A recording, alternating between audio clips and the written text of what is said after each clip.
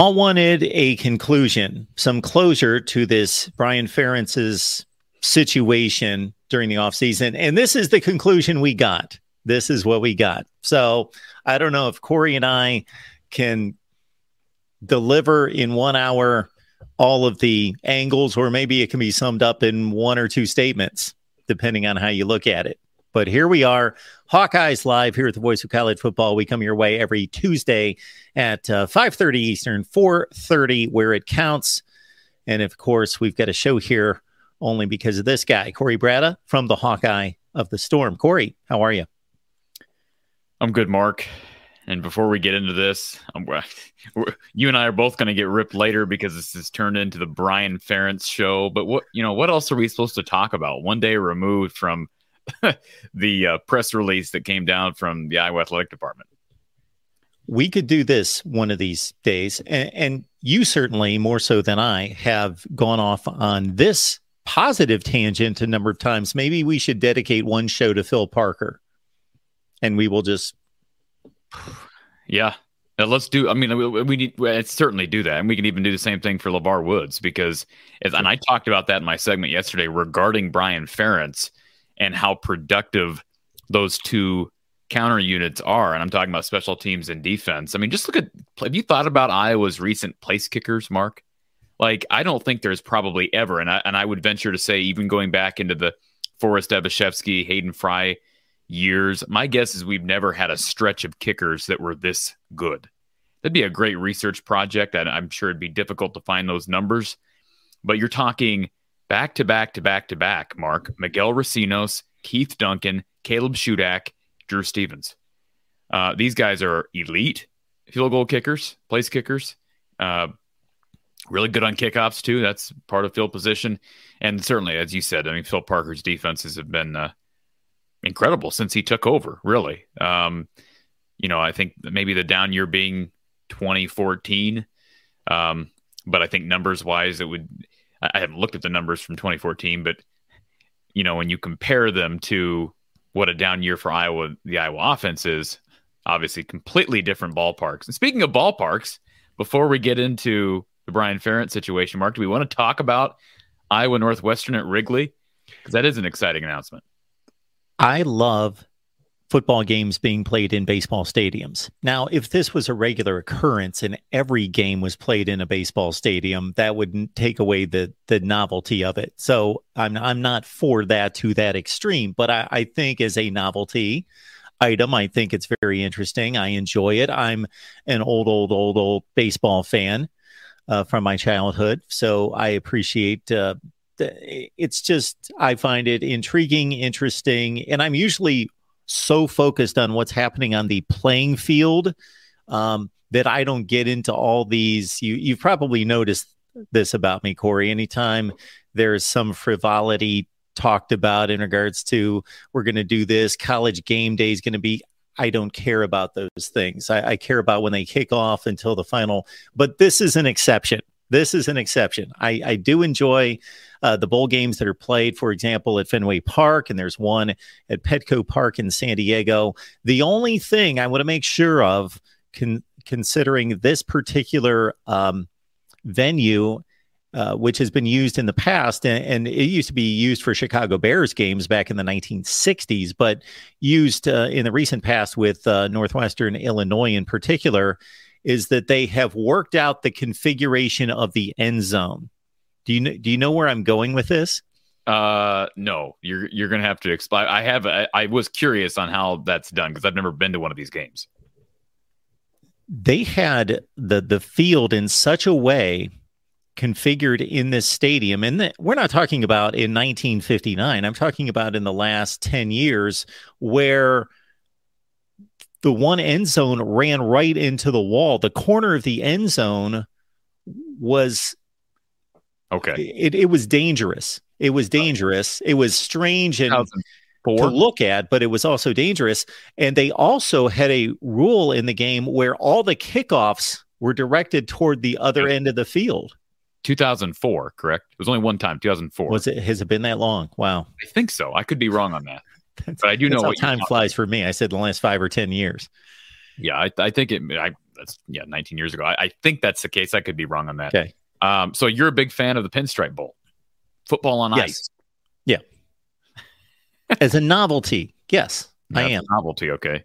And what's weird is I don't think I've watched the Pinstripe. I don't think I had watched the Pinstripe Bowl since 2017 until I watched it this year with Minnesota, and they were having the same exact problem that Iowa and Boston College were having in 2017. So it's like they understand it's going to be an ice rink, but we're still going to play the game the way we play the game. Because there are other factors that involve money that are more important to television networks and sponsorships. So I'm assuming it would be difficult to, I mean, I don't know what's involved in laying out a football field for the Pinstripe Bowl per se, but would it not be feasible to add some heaters or something that could keep the ground warm? Is that a dumb idea? You would think in this day and age, absolutely. Back in 1966 for the NFL championship game at Lambeau Field, they apparently had the technology at that point to keep the field warm enough for the game the next day. But there's a conspiracy theory that Vince Lombardi wanted the field to be a sheet of ice because he had the less athletic team, and therefore the tarp ripped in the middle of the night and the field froze over. But even in 1966, they were capable to some extent to keep the field warm enough so that it did not become a skating rink. So maybe if I'm jogging my own memory correctly, Illinois played Northwestern at Wrigley, or did they play at Soldier? What am I thinking of? There was at least one game at Wrigley Field. I'm sure this can be because the reason I asked that, it's always last game, right? It's a rivalry weekend. It's always the last game of the season. So it's going to be deep into November. This game's going to be early November, but I just wondered if they've had issues similar to what we've experienced at the Pinstripe Bowl with footing. This will be, according to something posted just here in the last few hours by the Associated Press, this is the third game played since, and I can't find the date anyway, this is the third time since 2010. This is the third football game. So there have been two games. I can't find the dates, but since 2010, there have been two other games played. Man, you would just think that maybe it would be better to have that game earlier in the season, right? Than not in November. Now, I could be wrong on that. But what does that have to do with it? What am I missing? Well, you might not be. Maybe I'm missing something. But what's the root of the problem at Yankee Stadium with the field freezing over? Well, I guess they construct baseball fields differently than football fields would be the issue. Yeah. My logistical question is that going to be the same case at Wrigley? I would guess that the issue is in covering the dirt for the infield in particular, and then having it be congruent to the rest of the field. They probably dig all of it up and maybe lay a completely different field. Yeah, so that's that will be interesting. I'll have to go back and do some research because I don't believe I watched any of those games. I usually don't make a habit of watching Northwestern Illinois, Mark, to be quite frank. I'm sure you probably do. You think I do on rivalry weekend? I would hey, if it was on a Thursday night at another time, absolutely. I'm watching any Big Ten game. Yeah, there are other games going on that draw 18 million viewers, but right. So, anyways, that I mean, it's exciting. Somebody already asked me, a friend of mine down in the Iowa City area asked me if I was going to go to the game, wanted to go to the game, and I would love to. I did see somebody shared on Twitter a link to the process. It's kind of like trying to get tickets to the Field of Dreams game up in, I always forget that, Dyersville, Iowa. There's an actual application process. So my guess is tickets are going to be very, very expensive. For as much as I enjoy this topic, because I do like the football games on occasion played at baseball stadiums, I can't sit still. I'm ready to dive into this Brian Ferentz story. I've got to get into this. And I am usually not that I don't enjoy our show, of course, but Corey carries the show. Let's be honest here. He's the Iowa football expert. I'm just along for the ride, just to provide my 2 cents and insight from time to time. But I'm guessing everybody that's watching us can't wait for us to discuss this. So can I go on a bit of a rant here, because I have yet to address this? You go ahead. Okay, so we basically have the framework of a $900,000 per year contract that was reduced to 850, with the incentives of what could cap out, I believe, at 112,000 for a bonus if Iowa's team scores 25 points per game, averages 25 points per game in this next season, and 7 wins are achieved. Correct. Okay. Now, I just want to preface this by saying I have not looked at the actual contract yet. Just haven't had time to do that. So I'm assuming the designated performance objectives that were included in that press release from the university, those are the 2 main ones that they mentioned. But the implication was that there might have been more from what. But again, I'm sure a lot of people have read the contract. I have not, and I'm certainly not a lawyer, so it might not be as easy to read as some might think. But yes, those are the 2 main objectives: 7 wins, and that includes a bowl game. All right. That includes a bowl game, and that includes, yes. So they can go 6-6 and win a bowl game. Oh, this is even better. Maybe or worse, depending on your perspective. And then 25 points per game. Correct. And that's total. Listen, that's points per game. That's not offensive points per game. Exactly. You're stealing some of my thunder.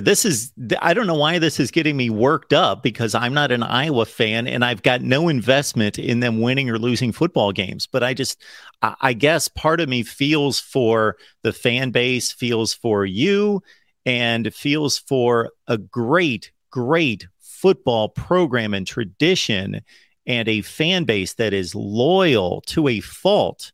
Okay, this is the absurdity for me, and I don't know that I'm going to cover any ground that's not already been covered, but since it is our show and my channel, I guess I'll take off on this, and because I haven't taken the time to do it yet. Okay, 25 points per game. First of all, that would have ranked, as you well know, tied for 85th in the country last season, tied with Arkansas State.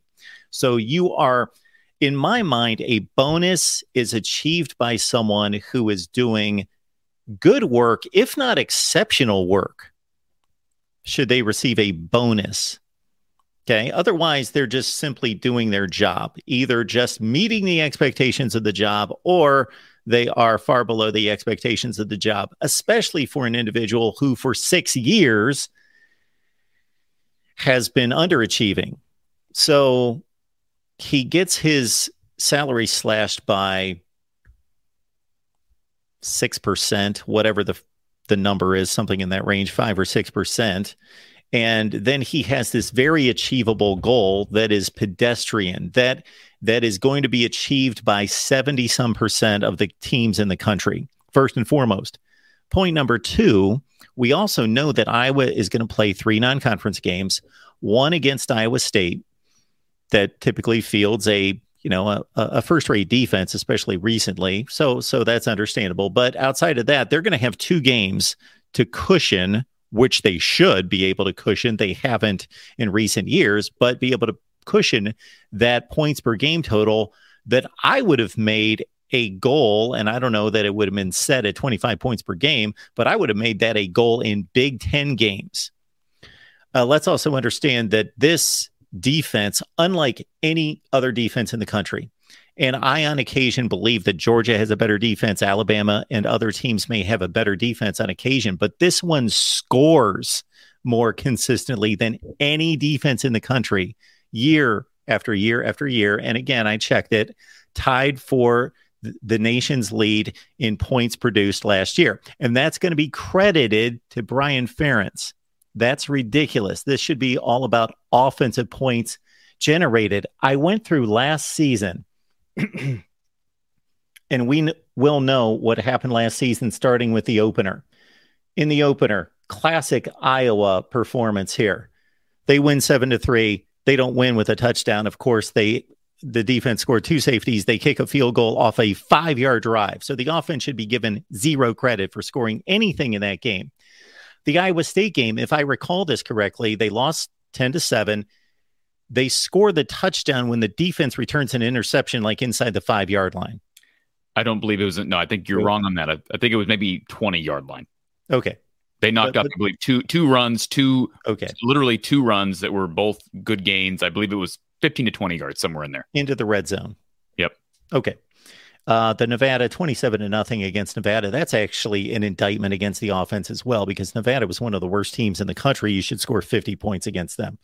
The Rutgers game, classic Iowa performance here. 27 points on the board, 2 touchdowns by the defense on 2 returns. They score more than 50% of the points. Illinois, they lose 9-6. That poor defense walking off the field, holding a really good offense with a capable quarterback and the nation's leading rusher to 3 field goals, and they got to suffer a loss for that. The Ohio State game, for it to be on the record for that defense to have, quote unquote, given up 54 points is an absurdity and an atrocity that they should have that on their record, because we all know that they held what's most likely the best offense in the country in check for the meaningful portion of that game. And again, the Iowa touchdown was scored on a pick 6 off of C.J. Stroud. Pardon me? Was it a pick 6? I thought it was no. That's right. It was a sack, strip fumble. Yeah, that's right. So a defense-generated touchdown. Yeah. Okay, we finally get to, based on my recollection, a string of games where the offense was functional. Northwestern, 33 points. Purdue, when Caleb Johnson ran for 200 yards. Wisconsin, a 24-point effort that, of course, the defense had a hand in all of this in regards to the field position. We do need to just you're stopping other places. We do need to stop at Wisconsin. And by the way, the Purdue game, you remember that game? It was a windy game. I remember Ohio State struggled mightily in, I believe it was Evanston that weekend. Yeah. Because of the weather. That's not taking anything away from what Caleb Johnson did. That Purdue defense, even Don Patterson, that Purdue defense was as bad as he's ever seen it. The secondary looked like they didn't want to be on the field. I mean, you and I could have attempted more tackles than that Purdue second. I mean, I'm serious. And I was at that game. It was bad. But Iowa did score. You can't take that away from them. The Wisconsin game, no. The Wisconsin game, Cooper DeJean had, let's see, he had a return. Was it a punt return or a kick return? One of the two. Yeah. It took them inside the 20, and then they had an interception that took them inside the 20. So I want to confirm that, because we're talking about it. I remember those now. Go ahead and go on with your rant. I'm going to confirm this. And then, of course, the Minnesota game on the road. Minnesota had the ball in the red zone the last 2 possessions, and the Iowa defense remarkably turns the ball over and hands it to the offense, and they win 13, put up 13 points, 13-10. The Nebraska game, of course, Spencer Petras knocked out of the game. That was another woeful offensive effort, not just in scoring only 17 points against an atrocious Nebraska defense, but also in the fact that the 17 points were scored at a time of desperation. And then classic Iowa Bowl performance. And when I say classic, that is a shot at the offense, but that is also a compliment to the defense and the special teams. When I say that, who else wins a game 21-0 where the defense scores 2 touchdowns? It's just this. I went in a rant about this during our USC show last night that was similar to what I just did. I pulled out the schedule. Nobody wanted to hear about it. I got complaints from the USC crowd. Talk about USC. We don't want to hear about this. But I just went off. I went through the schedule and said, this is absurd. Like, this doesn't happen anywhere else. Let me just give you real quickly, because it's worse than I thought. The Iowa-Wisconsin game back in early November. You want to hear Iowa's offensive drives in that game? Second quarter. 2 plays, 17 yards for a touchdown.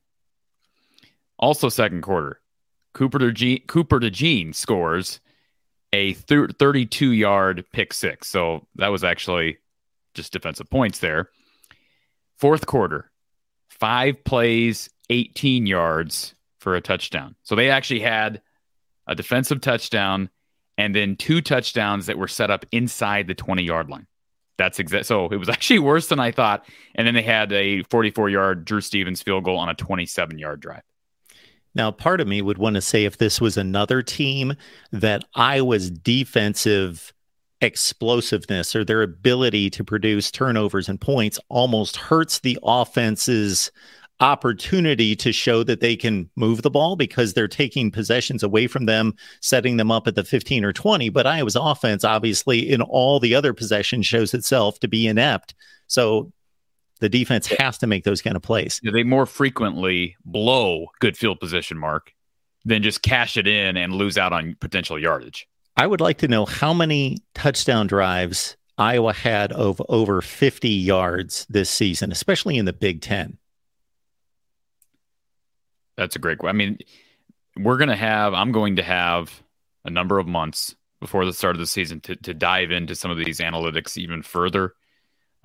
Because as bad as it is, and as bad, like this whole situation here, what transpired last week with Kirk Ferentz's news conference on the 1st, what transpired yesterday, this is what it comes down to. And I produced a video on this subject yesterday and my reaction to the announcement. But let me kind of take a broader look at the whole situation. My broader scope, my broader evaluation is this. It's simply this. It is a darn shame that nobody's held accountable. It's a darn shame that there's no oversight, that certain people can just do whatever they want, Mark. They can do whatever they want. Kirk can do whatever he wants. Gary Barta can do whatever he wants. There's no consequences. I mean, we're so far beyond, a year ago when you and I had conversations about, well, they need to do this, and this, time's running out. That this is unacceptable. No, it's ridiculous. It's not unacceptable. It's ridiculous. But I'm telling you this right now, Mark. Last year at this time, you and I were not calling for Brian Ferentz to be fired. A lot of people were.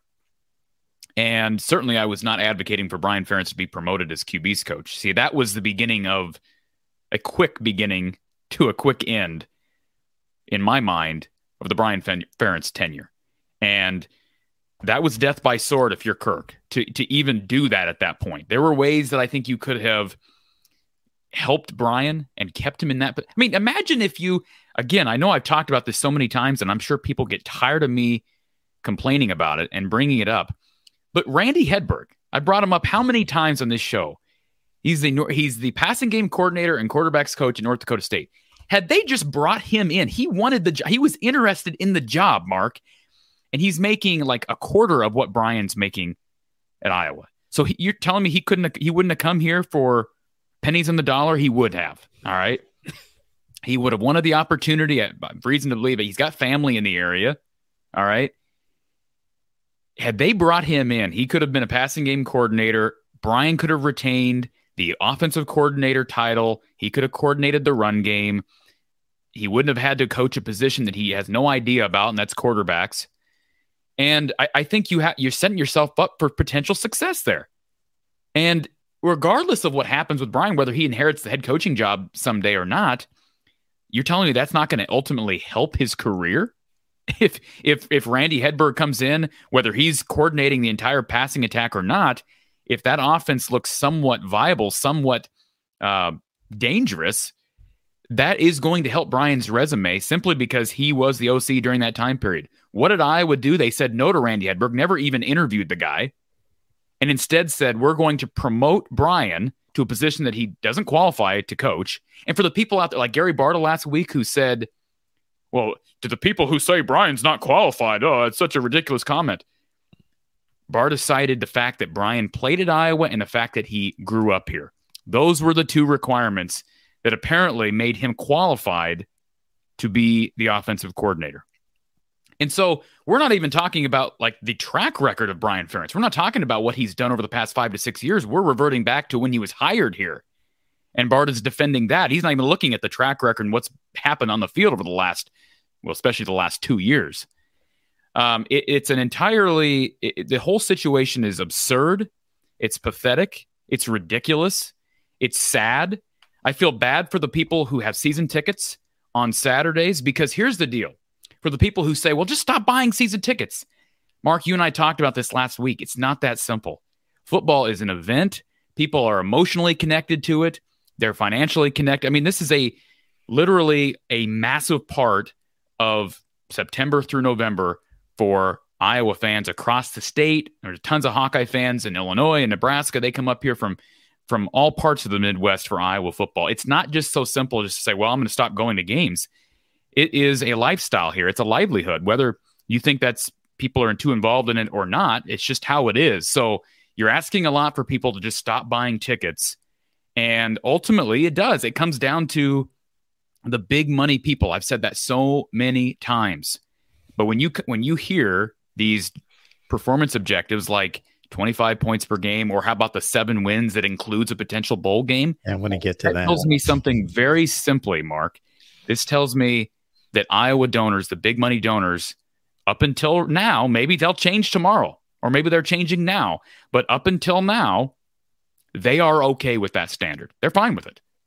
They appreciate 7 to 9 wins. And for you out there, you the fan that looks at Iowa and is tired of hearing us complaining and defends Iowa by saying, well, we could always be Nebraska. Appreciate what you want. The grass isn't always greener. The donors agree with you. Congratulations. They agree with you. Because if they didn't, there'd be no way that year after year, Gary Barta, Kirk Ferentz, and Brian Ferentz would be allowed to enable this offense and the standards that now you've put in writing. Like, we've always known that the bar is 7 to 9 wins. And for the people who say, well, they get to 10 wins all the time, Corey, they just got 10 wins last year. They also had 4 wins in 2012. They had 6 wins in 2006. There are outliers either way. Okay. And you're right. They've had probably a couple more 10-win seasons than 5 to 6 win seasons. But look, that is the standard here.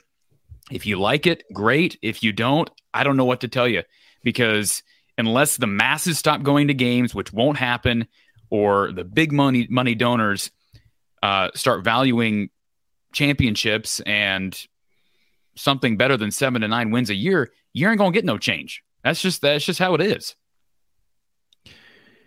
And I want to be clear about something, because I believe I can speak for you, but if I can't, certainly jump in. But speaking for myself, that doesn't mean when you have high expectations and you want to compete for championships, like if you have a 7-5 year that heads need to roll and you need to run off on a tangent and fire everyone and all of that, that just means that that's not what you want. That's not the goal. That's not satisfactory. You can still take it with some reason and say, okay, that's not what we want, but we can move on from here. And, not everyone's going to lose their jobs. The 7-win requirement tied into the bonus, I think, is even more of an indictment against the program and the expectations than the 25 points per game. Because this is how I interpret this. Okay, 7-5 is winning 58% of your games. That's good enough. Winning 58% of your games. And then if we move that into the Big Ten, we're looking at a program that regularly beats its rival Iowa State. What was the win streak? 7 or 8 games, something like that. And over the course of recent history, I would guess it's a 75-25, 80-20 series. So you win that game most of the time, and that's the most difficult non-conference game. The other 2 are basically layups that are won 95% of the time.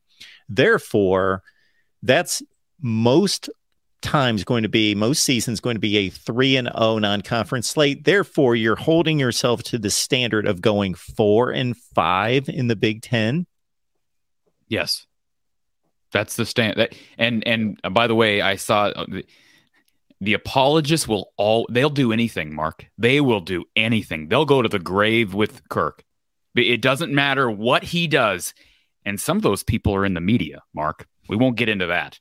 But there's nothing he can do that will cause the apologists to halt their loyalty to Kirk Ferentz and the dimension that is the dichotomy, the delusional situation at Iowa. But I'm just telling you that right now, the bottom line is the situation at Iowa, if you compare it to any other situation in the country, and you can look at most of the offenses that if we're just looking at total offense, were maybe 120th or worse. Most of those programs made big changes, whether we're talking about the head coach, the offensive coordinator, and the programs that didn't were like UMass. I mean, it's very cut and dry. There is no way around. There's no reasoning around this. I've had people in the past 24 hours bring up the fact that, yes, Iowa's 55-3, Mark, when they score 24. And I don't know Kirk brought that up in his press conference last week. They're 55-3 when they score 24 or more. So the idea here is you set a 7-game minimum requirement here, but that has to be paired with 25 points per game. So if that happens, if you get to 25 points per game, you're going to win probably with this schedule, Mark. They're going to win. The other part in all this. Games. So I guess it is odd that the minimum game requirement was even mentioned. Why even do that? Why even list 7 games in part of? There's no reason for that. First of all, it's a stupid requirement because it's well below what people think should be a goal anyways, right? I mean, most people look at that and laugh. Now, again, apparently the big money people don't, but most people look at that number and laugh. I don't know why they couldn't have just said 25 points per game. I should have been higher than that. But Kirk just touted how they're 55-3 when they score 24 or more. So I don't understand why you even throw in the 7-win thing. It's just another example of Gary Barta not understanding PR and not understanding Iowa fans. I mean, it's just a very time and time again. And believe me, Mark, I'm no longer afraid to say this. Not that I was ever afraid to say it, but I think when you're evaluating an AD, you have to look at more than just how he's managing the football program, right? He's got a job where he's oversight, he's got oversight of a lot of programs here. And Gary Barta does a nice job hiring some good coaches. Fran McCaffrey's one. Rick Heller, the baseball program, is another. I'm ready for Gary Barta to go. I think he's done more bad than good. And again, nothing against him as a person. I don't know Gary Barta as a person. But I mean, how many lawsuits do you have to deal with? How many PR disasters do you have to deal with? I mean, how many buyouts, how many payments do you have to? I mean, it's just over and over and over and over and over again. And I'm just sick of it. And I think a lot of people are sick of it. And it doesn't matter what we're sick of. Again, I go to bed. The only person that can really put a wedge or drive a wedge into this, besides the people who are donating money and buying tickets, would be Barbara Wilson, the UI president, I would assume. I don't know how, I doubt the president's going to step in unless there's something morally going on, like some scandalous thing, or he's costing the university millions of dollars. And he has done that, right? A lot of that was before Barbara Wilson took over there, right? But until there's uproar from the people with that money, what reason does Barbara Wilson have to step in? I mean, it's I go back to 2020, the Big Ten presidents and their decision with college football then. And I'm not saying that I think Barbara Wilson was even at Iowa at the time, but I think it's clear that there are presidents in this conference that don't really care about football, about athletics as much as presidents of other conferences. And I'm not saying that's the case with Barbara Wilson, but again, as long as the dollars are there, as long as the money's there, what reason does she have to change? So the 7 wins, I just think is even a worse indictment about the expectations of the program. Here's a comment that Kirk made at the news conference that I'm sure you're familiar with.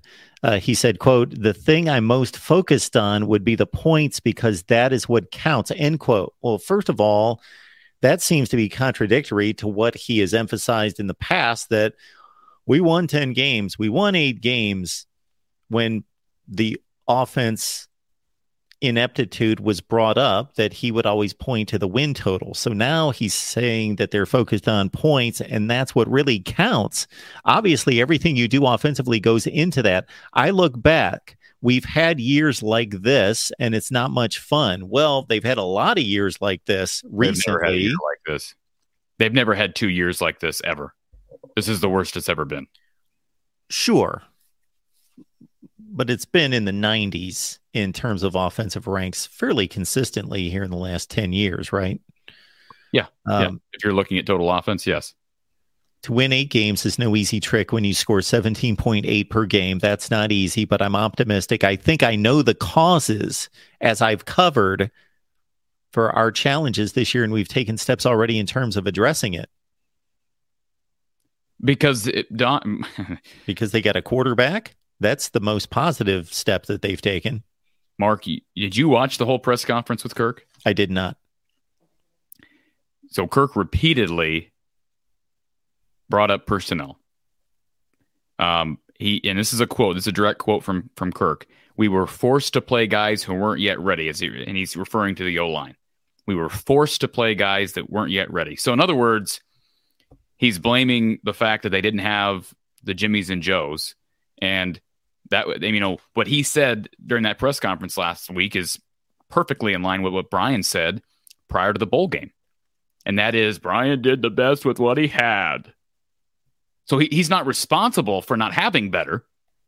He's just credited for doing the best with what he had, Mark. And so offensive line was brought up, wide receiver was brought up. Kirk Ferentz brought up Charlie Jones. That was a big factor in the struggles because he left. Keegan Johnson's injury, Brody Brecht's injuries and baseball distractions. That's what it is. But just for the record, I want to make this very clear. We've talked about this in the past. I want to make it very clear. Kirk is not at all concerned with total offense at all. Do you remember during this last season, the Big Ten Network, before the season, they would interview these different coaches and ask them kind of funny, quirky questions, and then they would drop them on social media throughout the season. Do you remember the one that was dropped with Kirk Ferentz? It was the final comment that was made in this little 1-minute segment. And all these coaches were asked about the most meaningless stat in football. And Kirk said, I'd say total offense. He said that. This is legitimate. This is before the season. This was recorded before the season started, and Big Ten Network dropped it during the season. He don't care about total offense at all. It's not a matter of it's just only one part of the metric. He don't care about it at all, Mark. Well, do we know what the answer is to the inverse of total offense? It's total defense. If you don't care about total offense ranking, then you shouldn't care about total defense ranking. They're joined. So the total defense ranking means nothing as well? No, I don't think it does to Kirk, Mark. I think what matters to Kirk is that they have more points than the other team. That's what matters to Kirk. That's it. It doesn't matter how he was asked about what was it Scott Doctrin? Somebody asked Kirk specifically, what does Brian Ferentz do really well as a coach that you agree? Good question. What does he do really well as a coach? It's a great question. You know what he did? You know what Kirk did, how he responded? You want to guess? He said he highlights his playbook better than anyone. No, he said, I think Phil and Brian both do a terrific job. So he lumped Brian in with Phil when answering that question. What an insult to Phil Parker. Yeah. What an insult to Phil Parker. But that's the point. He's not evaluating things from a 3 units separately standpoint, Mark. He's not. There is a huge divide of reality between most of us who are looking at football as 3 units in one and Kirk Ferentz. He's just looking at it. Are we achieving our standard? 7 to 9 wins. He's not looking and saying, well, if we had a better offense, we could do better. No. As a whole, are we achieving our goals? And the answer to that question, his goals, and apparently the people that matter, the answer to that question is yes. I would agree with that approach. If they were winning 11 games and winning Big Ten championships, I'd say, you know what? If they're winning every game 10-9 and the defense has to do everything, but they're that good and that's your program. Sure. They're winning national championships. Sure. Absolutely. But they're not. And they're not winning Big Ten championships. And they haven't been close to winning a Big Ten championship in 2015. And they've been to the conference championship game twice, and the conference has had a championship game for 11 years, 10 years? 2011, so it would have been 12 conference championship games. So, and again, not all that's Brian. I'm not saying that's, I'm just saying, sure. Somebody brought up during my live show last week that, and Kirk Ferentz brought it up. You'll like this. And I do encourage you, by the way, Mark, when you get a chance, I know you're busy, go back and watch that full press conference and listen to Gary Barta talk as well. But Kirk brought up the 6 teams that have 8 wins or more since, I think, 2015. And not counting the 2020 year because, of course, it was shortened. Do you know what the 6 teams are that have 8 or more wins since 2015? Well, I don't even know why is that your evaluator of Brian? But do you want to guess who those 6 teams are? It's not hard. Ohio State, Alabama, Clemson, Georgia. I've got 2 more to go. Yeah. Well, Oklahoma did not this last year. How about the team we're talking about? Well, sure. I know that they're part of the club. Okay, so Iowa, you're missing. I'm only missing one. Yeah, the other one's Michigan. Okay, so those are your 6 teams. And that was brought up during my live show following the press conference last Wednesday. Those 5 teams, and not Iowa, those 5 teams, Georgia, Alabama, Ohio State, Clemson, Michigan, they have 22 division titles combined. And those 5 teams, as you know, Mark, have the majority of their respective conference titles during that period. They have the majority of the college football playoff appearances during that time period. And they have the majority of the national titles during that period. I just, to lump Iowa in with that group was, again, there's a reality, there's a divide in our reality, Mark. The standards are different. So when you get frustrated and you get, you go on a rant like I do, that's fine. But we're not dealing in the same stratosphere. We're dealing in a totally different dimension of what reality is and what it isn't.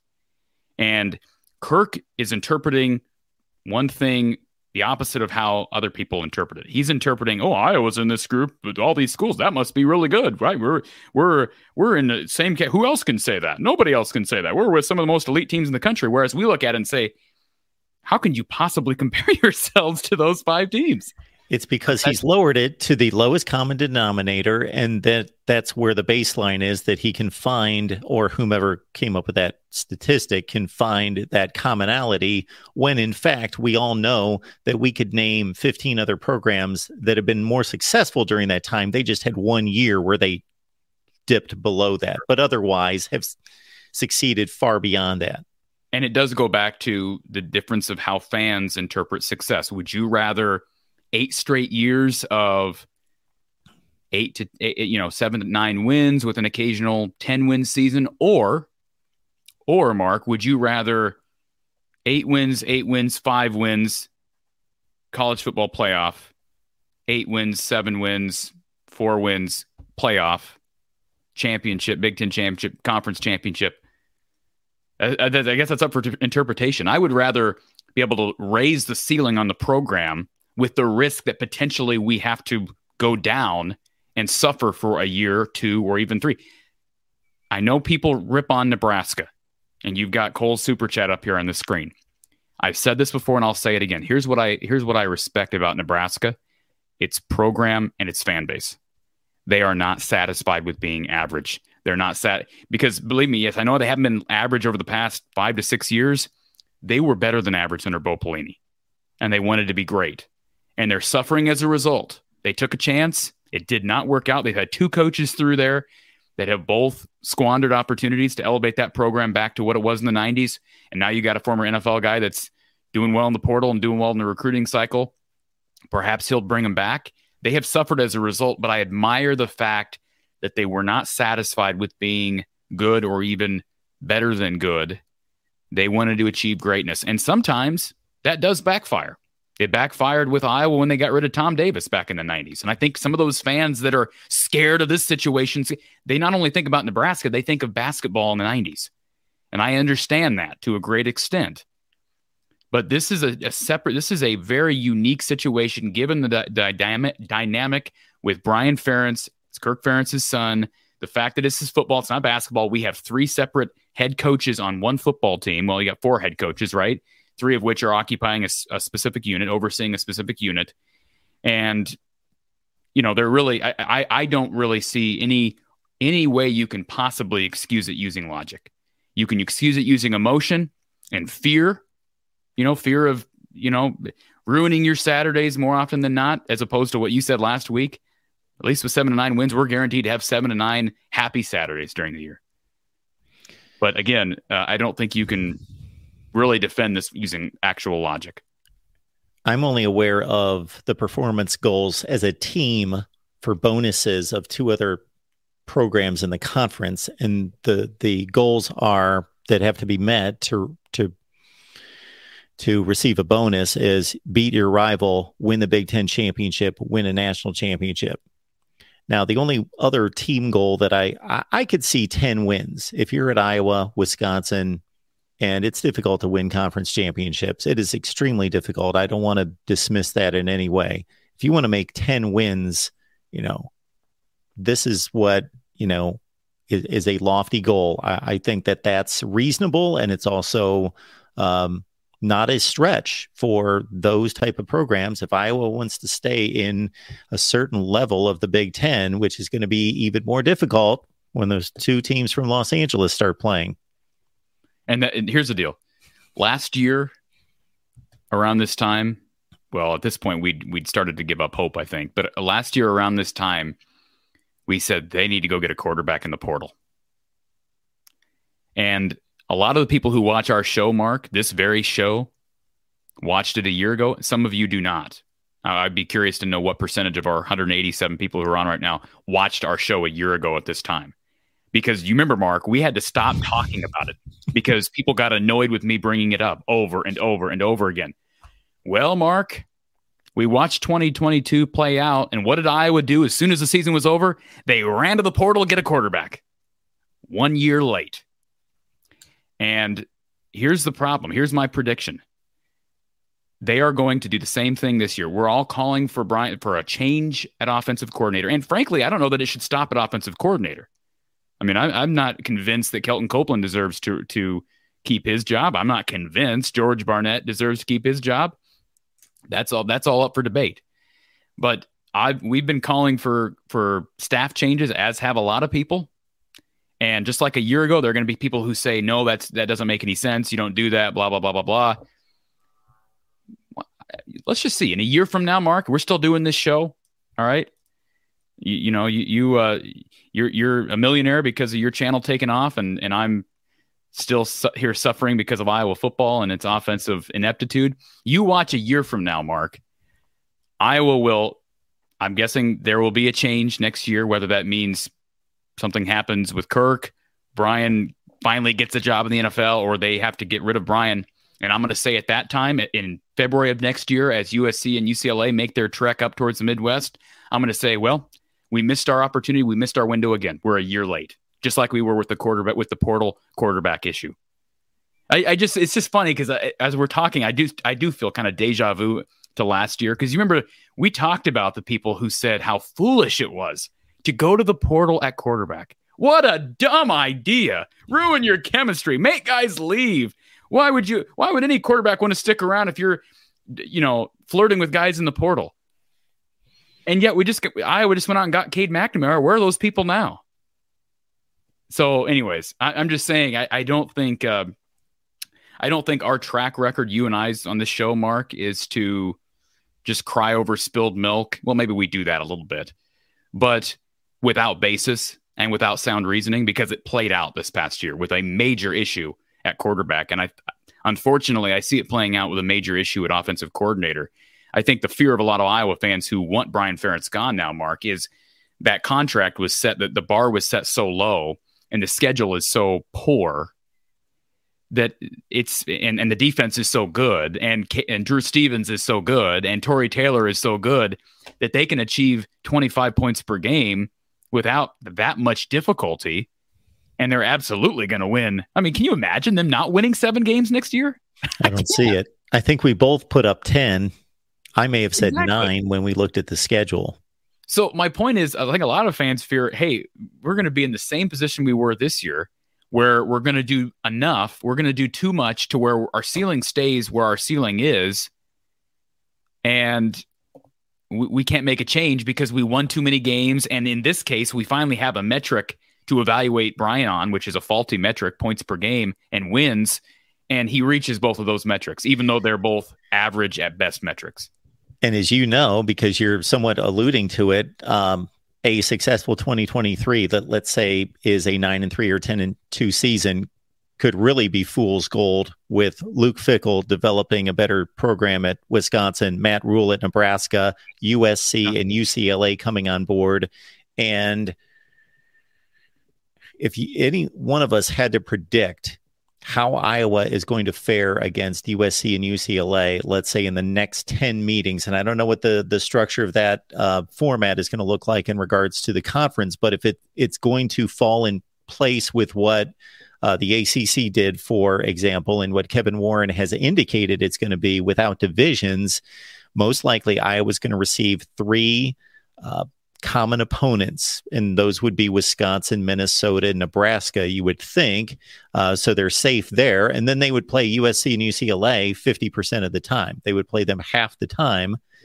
So in the next 10 years, they'll play each one 5 times.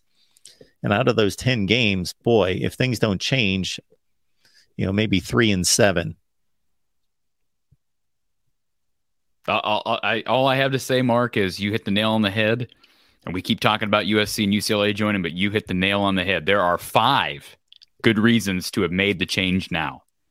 Nebraska, Wisconsin, and not any particular order. Nebraska, Wisconsin, USC, UCLA, and divisions. And we're also assuming that Purdue is going to be down. I mean, they just won the division this past year. Now, they lost a lot. They lost their head coach. They lost their quarterback, lost their best receiver. I get it. We're assuming they stay down. But as we've been saying week after week, what happens in a year from now when Luke Fickell, and I have trust that Luke Fickell will get it done there. I think you do too. When he's got them rolling faster than anybody thought was possible because of the transfer portal. And who knows if Matt Rule will get it done in Nebraska, but I would not be shocked if he does. I mean, and then you make a change in 2024 as you're heading into a very uncertain time period. I had somebody who is somewhat connected to Iowa football make a comment to me the other day, and it's just a speculative thing.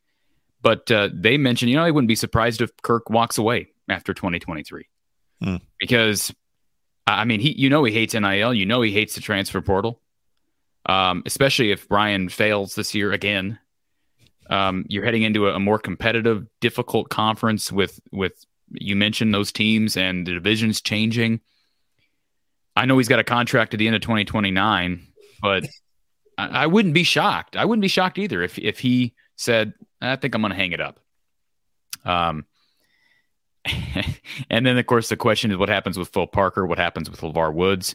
And by the way, final thing I want to say on this subject, Mark, and then if there's anything else we want to conclude with, you go ahead and take the lead. But how would you feel? And I know they're friends. Obviously, LeVar Woods feels very indebted to Kirk Ferentz. There's no doubting that. I'm sure Phil Parker feels the same way. He's very close friends with Kirk Ferentz.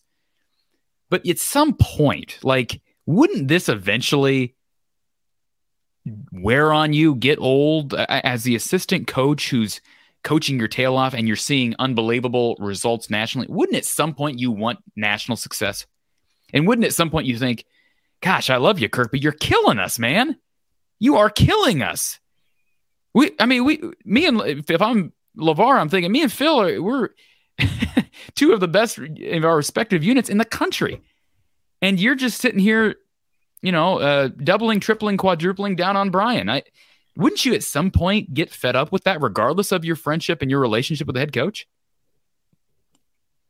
I'm guessing that they're not doing it for the level of recognition that some people would, but I know, and the amount of people that I talk to that are writers and have other, outlets within the sport across the nation. And those people that are really, really in tune with what's going on and who's performing and who's not in other locations. And I'm talking about people that cover other conferences, know how good Iowa is on defense and special teams. But for the not even average fan, for pretty educated fans that watch a lot of college football, but they're in another part of the country, Iowa doesn't get anywhere near the credit for the defensive and special teams performance that this program puts on the field year after year after year because of 8-4. And that's who Iowa is. They go 8-4 and they go to a decent bowl game. And that's the perception across the country. And it's largely true. It's not always true, of course. Yeah. I don't know what else to say, Mark. I don't want to make, certainly we're going to do, you talked about discussing Phil Parker and LeVar Woods and really breaking down the numbers and what they've done. I look forward to that. I don't want every show from here on out to be the Brian Ferentz special, but it will be interesting to see next season, Mark. How does Iowa treat end of game situations? Are they more aggressive to be able to pad stats? Right? If you're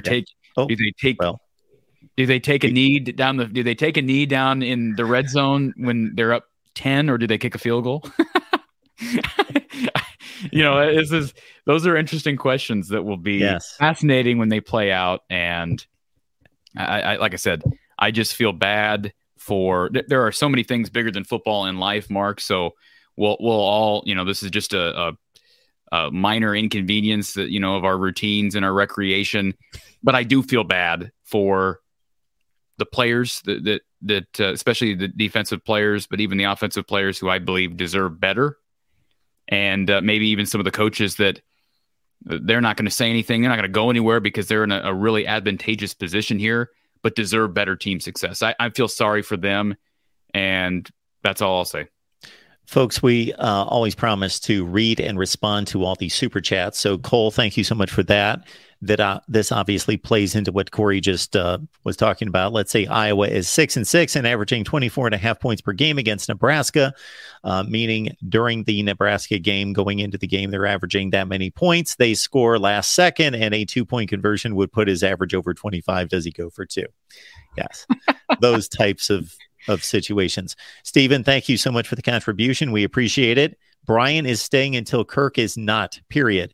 Take it from me. If Jay Paterno could be quarterback coach for 80,000 years, Brian can be offensive coordinator forever. And we also have a super chat coming in. Let's see, from Erica. Erica, good to see you. And again, Erica, keep in mind that the Great Oreo Cookie Challenge is coming soon. That's all I'm going to say. What does that mean, Mark? Erica, know that. Can you explain that, please? It's coming soon. What does it mean? Erica, I'd like to say goodbye to Gary, Brian, Kirk at this point. This is a middle finger to the entire fan base. Erica, thank you so much for being here. We appreciate you. And let's see if I can find the other one. We've got Eisman57. Thank you so much for the contribution. Oh, boy. I'm going to read this first before I read it out loud. I love Mark, but his Schadenfreude grin is irksome. It's the same gleeful grin he had when Caden bolted for Bama. I'm 98% kidding, but the other 2%. Grr. Okay. I take no joy in this. One of the things that I enjoy about analyzing football and sports in general are statistics, trends, those sorts of things. And this one just fascinates me. That's why I produced a video during the season looking at the anomaly that is the Iowa offense versus the Iowa defense and how long this has been going on. And basically, and I rarely do that with any team, but I am just a bit fascinated by the whole situation. Mark, is somebody brought, and not to change the subject here. First of all, did you grin when Caden Proctor flipped to Alabama? Absolutely not. I actually made a comment to our contributor, Alabama contributor, our guy Stephen M. Smith, the other day. I said when I had him run through the early enrollees and he started pontificating about Caden Proctor, I said, you know what? You could have given up one Caden Proctor, with all the 5 stars that roll into Bama. They really miss him in Iowa. Absolutely not. I certainly hope Eisman's really kidding because I take no joy in Iowa's issues. Caden Proctor getting a new OC down at Alabama, Tommy Rees. Yes. So be interesting to see there. Who was it? Was it somebody brought, and now I blanked out on what I was going to say here, Mark. Anyways, go on. Well, I will just remind everyone that we're here every Tuesday at 4:30 Central Time. And, of course, lock in on From the Hawkeye at the Storm over on Corey's channel for Iowa football and basketball coverage. We know where we are on the calendar in February frenzy with March Madness coming soon. So lock in for Iowa basketball coverage. And, of course, there's football news from time to time, pretty consistently, considering the transfer portal and recruiting. So keep it locked in there. And of course, we're over on our main channel. So keep me in mind as well. Iowa fans, don't forget about me, that I cover all these other teams. And so if you want football news, I'm right here. Mark, I just want to say I did have a discussion with the one and the only Don Patterson we are going to be having him during a special edition of Hawkeye Hangout the coming days, potentially Saturday, potentially the day before the Super Bowl. So definitely keep your ears tuned to announcements. Of course, follow me on Twitter, or you can check out the YouTube channel. But we're going to have a kind of a season wrap-up show with Don, and I'll be anxious to get his take on all of this. I had a long conversation with Don last night, and I look forward to our show. So you're not going to say anything about this Oreo? What? What I am going to say is that I hope Don knows that he is always welcome here, that I have great respect for him, of course, and he is always welcome here. We need to get him back on here. He's only been on this show, I think, once. Yeah. So I'll have to mention that. I think we had him on last spring. So, by the way, Oreo cookies, great cookies, by the way, but they don't sponsor my channel, so I can't really talk about it at length about Oreos. Are they your newest sponsor, Mark? Is that why you're... No, nobody is sponsoring us here at the Voice of College Football right now. I constantly, it's like every other day I hear about they may sponsor. I always have somebody in my ear talking about maybe I got a potential sponsor for you, but they're not showing up. You're putting out so much content, you don't have time for the marketing side of things. But real quickly before we go, Mark, I can't have I'm trying to kind of cut back on some junk food, so I'm kind of cutting out stuff like Oreos. Are you doing the same thing? I am doing my best. Although I did, people aren't going to, I know that you're aware of this, I'm not proud of this, but this is, being transparent here. I picked up a full bag of Oreos, and I mean like a party sized bag of Oreos, and it was gone in 2 days. Nobody else had any, just me. And I did the same thing a couple days later with Chips Ahoy. I need to clear it completely out of the house. They were gone in you had the whole thing of Oreos in party size. 2 days? Absolutely. Less than 2 days. That is incredible. I never sit down and eat 50 cookies on a regular basis. Yeah. Sorry, that is insane. All right. That is crazy, Mark. I've never heard of anything like that. Listen, I have 3 of those, and I feel like I'm about to have a heart attack. 3? Okay. Yes. There's a lot of calories in those. I'm usually more in the 15 to 20 range. Like 50 is not on a regular basis.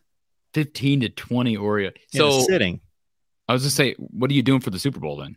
Double stuff is preferred. I don't know. I don't know what I don't have any plans. Okay. So you're not having a watch party on here. You're not having a... we might have a watch party. We'll probably take calls afterwards. And Lolly Q, I appreciate it. I could stand to lose 10. Yeah, I'm thin. I was at the doctor a couple months ago, and I had him do all the blood work. I'm in perfect health. Yeah, I'm very blessed. Yeah. Well, but I'm with you though. There are improvements that you could make. Oh, yes. By means of certain habits. Especially when it's cold. I can't speak to the temperature there, but man, when it's hard to do anything. Yes. So, Erica, there are certain things that I do extremely well and are really good about, and other things that I'm horrible about. The eating, horrible. Sugar, cake, donuts, ice cream. I bought 2 half gallons of ice cream the last 2 nights. I ate 1 half gallon one night. I ate the other half gallon the other night. There you go. See, that's just awful. Wow. But on the other hand, I drink a ton of water, and my workout regimen has suffered greatly, like in the last 6 months, but now I'm back on it. And like the last 10 days, I've been in the gym every day for 10 consecutive days, at least 10 consecutive. Can we talk about your sleep schedule? I tried to make it a point once football season was over that I want to get up at 8 o'clock in the morning. Therefore, I want to go to bed at roughly 1 in the morning. I've not accomplished that yet, but I do believe that there's a reason why God brings the sun up at a certain time and makes it set. And I've always been a late night guy. Well, the daylight savings time is a separate issue. Obviously, that was not, that was humans wanting to change our clocks. I think, I know there's a reason behind it, but I don't think we're supposed to have darkness at 4:30. No, I understand you go to Alaska, you have parts of the year that are dark almost all day, every day. But I'm with you, Mark. The sleep that now you're only accounting, that's only 7 hours of sleep a night. And 7 hours, it would not be enough for me. And I'm not saying I get 7 hours on average, but if I'm going to be fully rested, I need at least 9. Oh, see, I set that as a high bar. I'm usually more in the 5 to 6 range. Yeah, I don't know how you do it. I see you up it. In years ago, I used to be much less than that. Yeah, the way I function and like to live my life, I'd like to go to bed at 3 or 4 in the morning and then get up at like 8 or 9. But that's not good. That's not healthy. You're like Don Patterson. He's run on 4 to 5 hours of sleep like his whole life. So, anyways, thankfully we've only lost about 50 viewers during the last 5 minutes. So, anyways. Well, I will remind everyone that the Great Oreo Challenge is coming up soon. Can't wait, Mark. I'm just going to hammer away at that. Erica, tell everyone you know. I will be cheating Sunday as it relates to eating stuff. You got to cheat on Super Bowl day. Absolutely. I'll be eating some of my Iowa Smokehouse jerky and probably have a pie and maybe some cookies and maybe some ice cream, Mark. We'll use our Sunday as our cheat day. All I've eaten today, though, are a string of oranges and 2 salads. That's what I've eaten. No, I did have scrambled eggs and bacon this morning. Yes. Well, wow, you must be rolling in the dough from this channel. You're buying eggs. Aren't eggs like $5 a dozen now? Oh, I eat 3 eggs every morning, scrambled eggs, and 4 strips of bacon. That's pretty much my standard. The price of eggs has affected you then. And bacon. The prices have affected? Yes. And no, I'm not rolling in the money from these channels. Are you kidding me? Well, you're buying eggs. That's the plan. That's the vision that someday they will. All right. Well, I appreciate the time as always, Mark. And thank you, Corey. Regardless, if Brian's here, Brian's not here, you and I will be here every week. Absolutely. But most likely it is going to be you, me, and Brian here. Absolutely. For the duration. All right, everyone. We appreciate you being here. We had about topped out around 215 on board. So we do this every week, everyone. And of course, Corey from the Hawkeye at the Storm. So we'll see everybody back here next Tuesday, 5:30 Eastern, 4:30 Central.